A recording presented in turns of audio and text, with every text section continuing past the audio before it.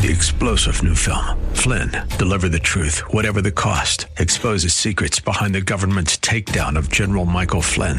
Flynn knew what the intel world had been up to. He ordered the first audit of the use of contractors. This set off alarm bells. He told the truth. He was the most dangerous person for Donald Trump to hire. They had to get rid of Flynn.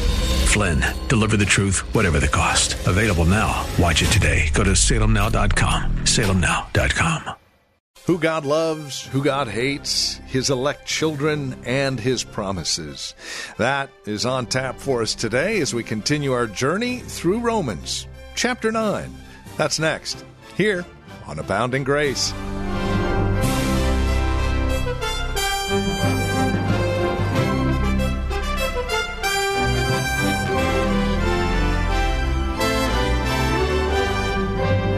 Here in chapter 9 of Romans, the Apostle Paul deals with some rather difficult subject matter. The elect children of the promise. Just what is in store for the nation of Israel? And what should our hearts be for that nation? These are questions we're looking at today as the Apostle Paul addresses them here in Romans chapter 9. We'll turn our attention to verses 6 through 13 today. That's where we catch up with Pastor Gary Wagner on today's edition of Abounding Grace. I'm sure you do not need me to tell you that this is probably one of the most disputed grounds in all of Scripture.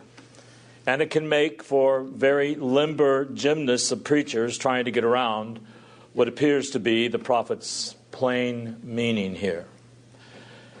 But before we go there and are humbled, let's remember Paul's purpose for ascending these very dizzying heights of God's sovereignty in election and salvation. Paul was a Jew. He confessed in verses 1 through 5 that even though his own people hated him and persecuted him, he loved them. And if it were possible, which in all honesty he knew that it wasn't, but if it were, he would be willing to be cursed by Christ forever to see his countrymen saved. So that is one issue for going here. Paul, how do you still feel about your countrymen? Are you peeved? Are you vengeful? And Paul says, no, I still love my countrymen. I still desire for them to be saved. I'm still laboring for their salvation. The second issue is much broader and bigger, and that is, why have the Jews, and he calls them Israelites in verse 4, why have the Israelites, an Old Testament word, rejected the Messiah?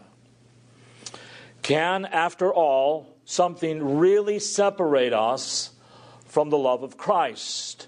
We see that in chapter 8, verses 34, 35, and 39. Why did the Jews fall away? Paul, in the verses we'll look at today, it says this, and that there is a distinctive between Israel, considered collectively as a group of people, and God's true seed within that body. There is a distinction between those two.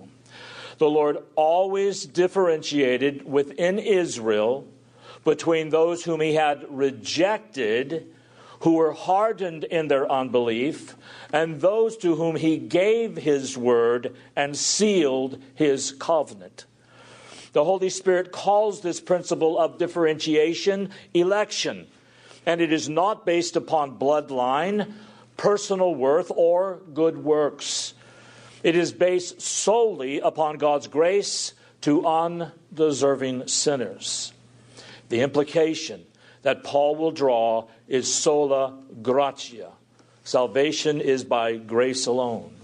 It was never extended or given to the Jews based on their blood, based on their outward connections to the broader people of God.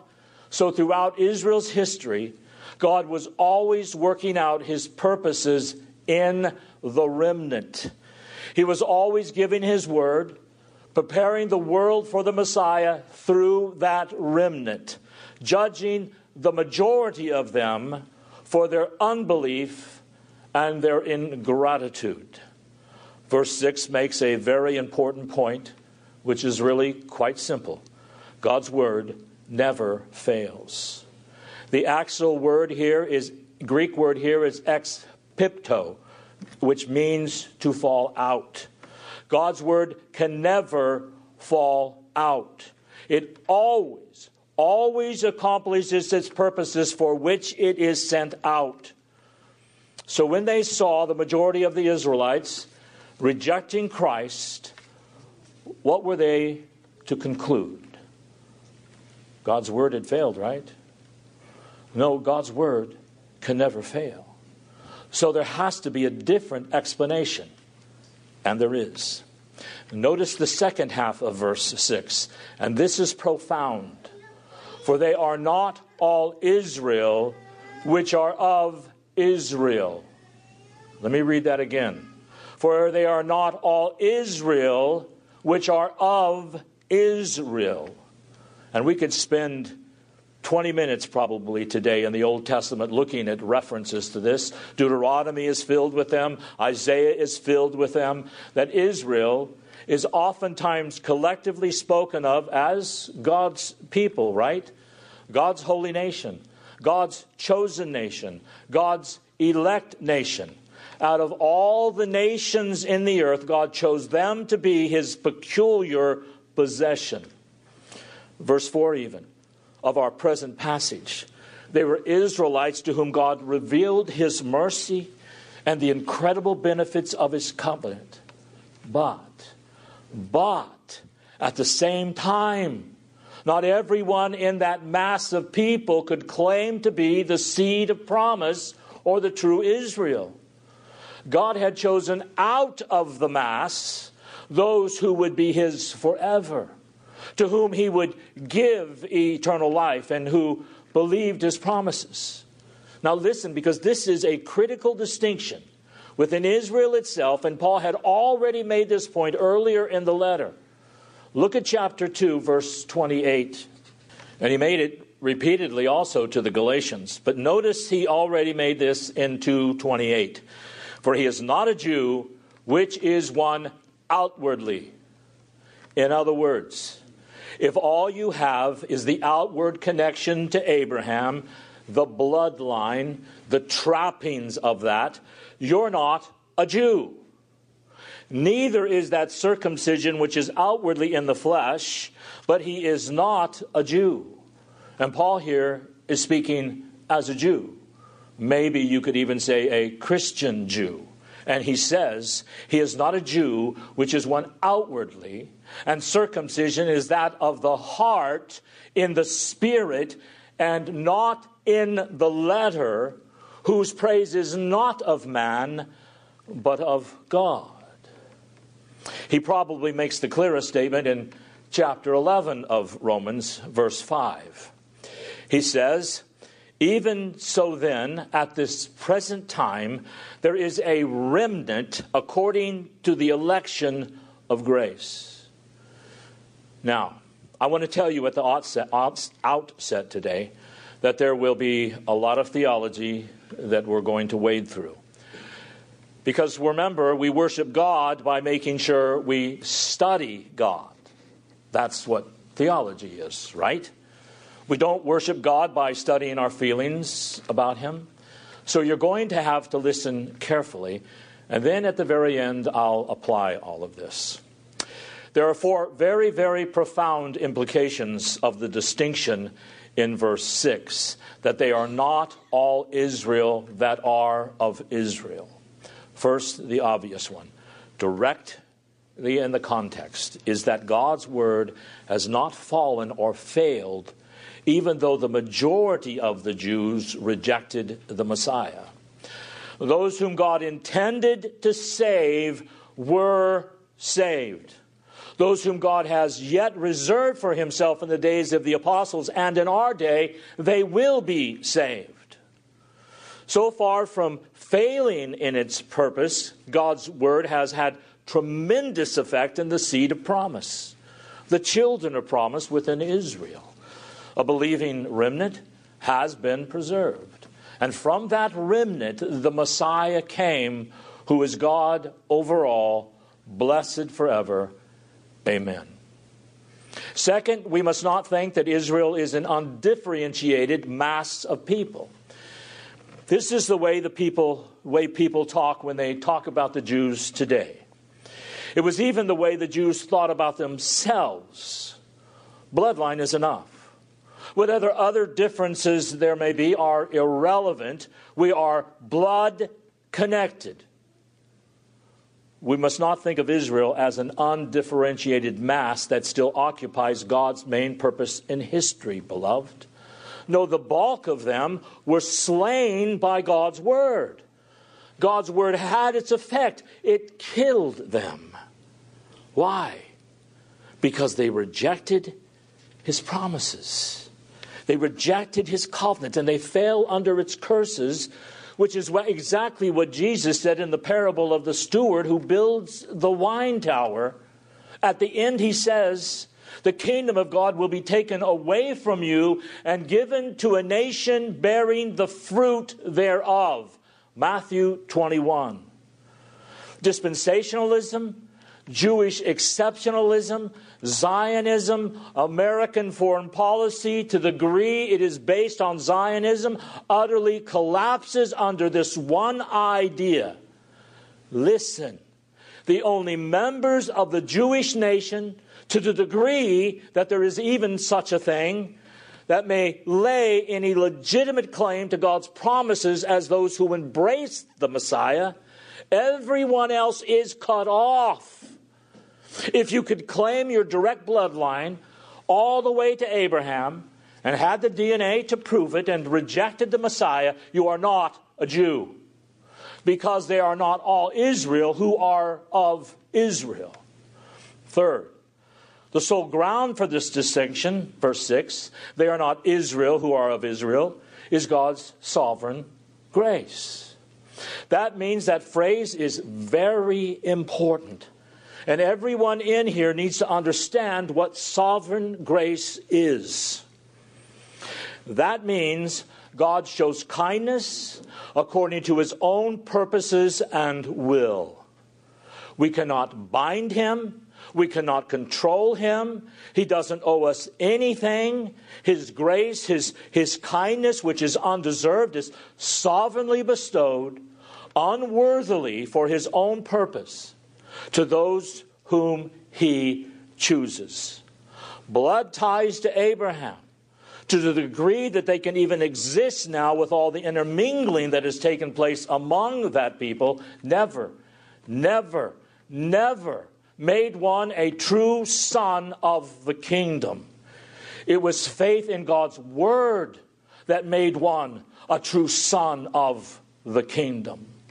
It was faith in God's word that made one a true child of Abraham, and thus a true Jew.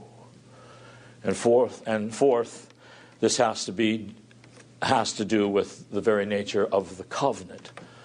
Please listen closely to this, because we waste a lot of lives. We spend billions upon billions of dollars every year because there are Christians in the evangelical church, many of them behind the scenes, involved in politics, who are agitating for this stupidity. And that is, the heart of God's covenant with Israel was never an earthly blessing at all. There has always been those like Servetus, he was one of them, and dispensationalists have a lot in common with Servetus, believe it or not. But all that God really promised his people was fat bellies and a strip of land, and they get that no matter what. But we learn here that the heart of God's covenant with his people was never geography. It was never cattle or coffers of gold. It was faith and life and salvation through the Messiah. So when the majority of Israel, when he came unto his own, and his own received him not, they rejected him, and they also forfeited the external blessings of that covenant. And these two are bound together. The external blessings are bound to the inner reality of the covenant, which is faith in Jesus Christ. And any reading of the prophets will tell you this. Why did Israel lose the land? They did not believe God's promises. The enjoyment of the land and the keeping of the covenant go hand in hand. And when they rejected Jesus Christ, there was no keeping of the covenant. And therefore there was no land, no temple, nothing for any unbelieving Jew. Just like there is nothing for any unbelieving Gentile, nothing. Many people insult God's covenant of grace, even within the church, by saying, no, God is still bound, that the Jews still have some earthly patrimony, some earthly inheritance that they are owed. Beloved, God owes them nothing. The condition of keeping the land was keeping the covenant. They broke the covenant. They rejected the Messiah. They crucified him and they lost everything. And the only way anything can be recovered for them or for anyone else is through trusting Jesus Christ and bowing before him as their Savior and lawful King. And interesting enough, that was Peter's message at Pentecost. You remember? You remember what he preached? He said, God has made this Jesus whom you crucified, bringing the death sentence on your head, and has made him Lord and Christ, and you are doomed. But there were those whom God's hand touched that day, so they asked, what are we going to do? And Peter said, you better repent, and you better believe in Christ, because he is your lawful King. And this remains, even today, the Jews' only hope. Now the argument intensifies in verses 7 and 8, and he makes the comment very clear. An emphasis on God's sovereign dealings with his people is going to strike at the root of Jewish pride. They boasted of being descendants of Abraham. They said to Jesus, we have Abraham as our father. We are not children of fornication. We have Abraham. To refute this, Paul goes back now to the Word of God that defined Israel's history from its very beginning. First, notice he cuts off all their pride by making the astounding claim in verse 7 that just because someone is the seed of Abraham, a physical descendant of Abraham, does not mean they are children of the promise. And he says, in Isaac shall your seed be called. Now please understand, the Jews said, Abraham is our father. We'll turn to Galatians 3. Paul talks about this in an extended way there. We'll just take a look at a couple of verses. He says, who is the seed of Abraham? Is it those who just come from Abraham's loins, the physical children that he begats? Galatians 3:16. Now to Abraham and his seed were the promises made. He saith not, and to the seeds as of many, but as of one, and thy seed which is Christ. In other words, Abraham's seed is not the Jews. Abraham's seed is Christ, and therefore the only way for a Jew, or a Gentile for that matter, but we're talking, of course, today about the Jews, and the only way for a Jew to enjoy the blessings of the covenant is to be in that seed, which is Christ.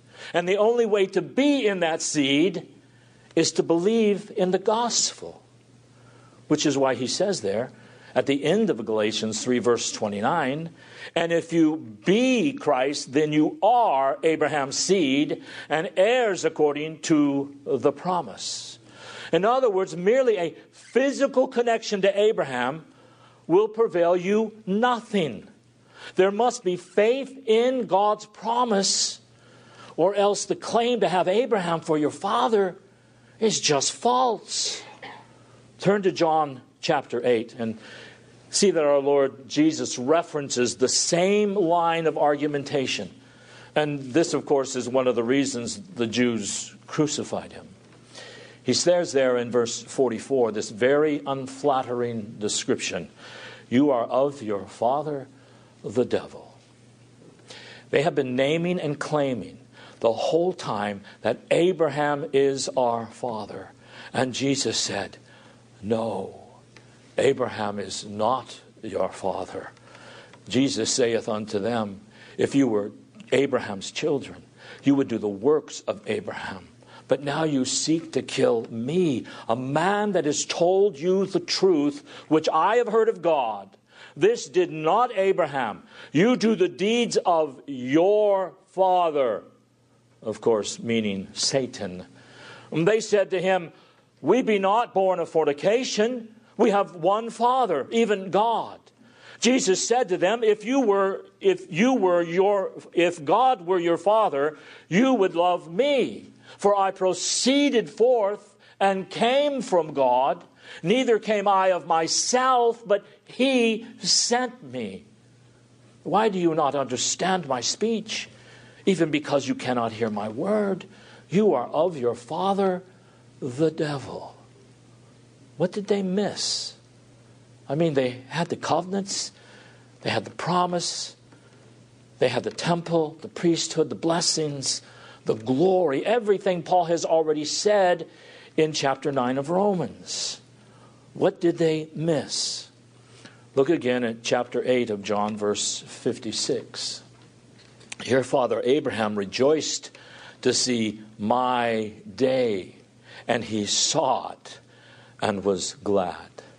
They missed the whole heart of the covenant with Abraham. And it was not land and cattle and progeny and world dominion. It was Christ. Abraham recognized that. And Jesus said, he rejoiced to see my day. He saw it ahead by faith and he was glad. So Jesus said to the Jews, by rejecting me, you showed that your true father is the devil. Now from our Lord's words, we must forever reject any idea. Listen carefully. We must reject any idea that Palestine somehow still belongs to the Jews, that it is theirs by promise. Oh, no, it is not. Because the devil's children don't get any land. Now, we would be the devil's children too, and are actually as Gentiles, if we don't believe Scripture and embrace the Lord Jesus Christ. But Jesus' point is much more pointed. You Jews, physical descendants from Abraham, you are of your father, the devil, because if you don't embrace me, you don't have the covenant. And you do not have the covenant, so there is no such thing as a covenant as if the Jews get the land no matter what. No, they don't. Abraham is the father only of those who believe in the Lord Jesus Christ. So in Romans 9, verse 9, Paul gives one proof of this, and that is the specific case of Isaac. If all that counts is bloodline, and who was Isaac's half-brother? It was Ishmael. So Ishmael should have just had as much right to the covenant of grace as Isaac, right?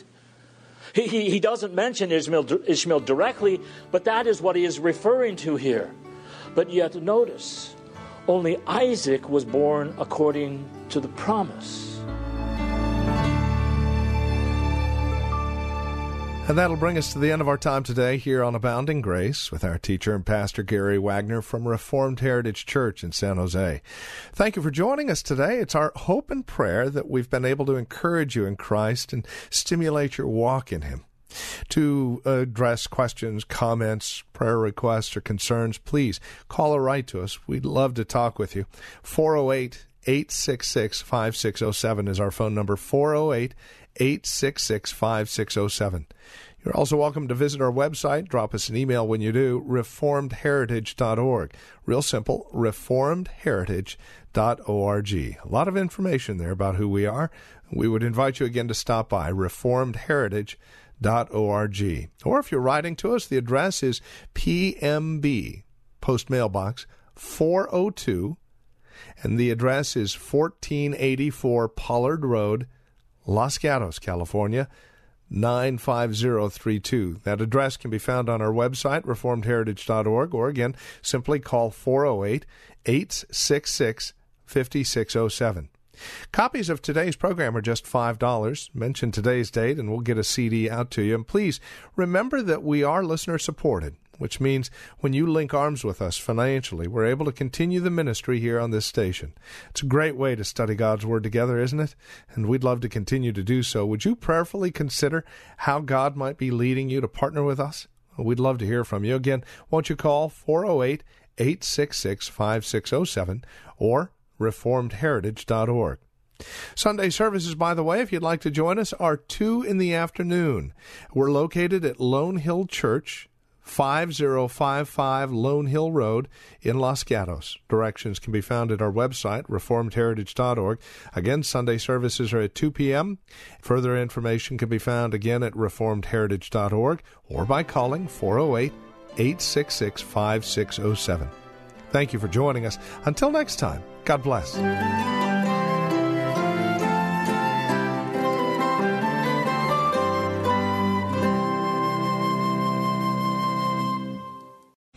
3-star General Michael J. Flynn, head of the Pentagon Intelligence Agency, knew all the government's dirty secrets. He was one of the most respected generals in the military. Flynn knew what the intel world had been up to. He understood its funding. He ordered the first audit of the use of contractors. This set off alarm bells. The explosive new documentary, Flynn, Deliver the Truth, Whatever the Cost, uncovers the facts behind this scandal. Flynn told the truth. He was the most dangerous person for Donald Trump to hire. I find out the worst enemy that I'm going to face in my life is right here in America. They took my assessment and they wanted me to change it. And I was like, I'm not changing it. They had to get rid of Flynn. With in-depth interviews, archival footage, and never-before-seen personal records of the man behind the headlines. I just felt like I was drowning. Flynn, Deliver the Truth, Whatever the Cost. Available now. Watch it today. Go to salemnow.com. salemnow.com.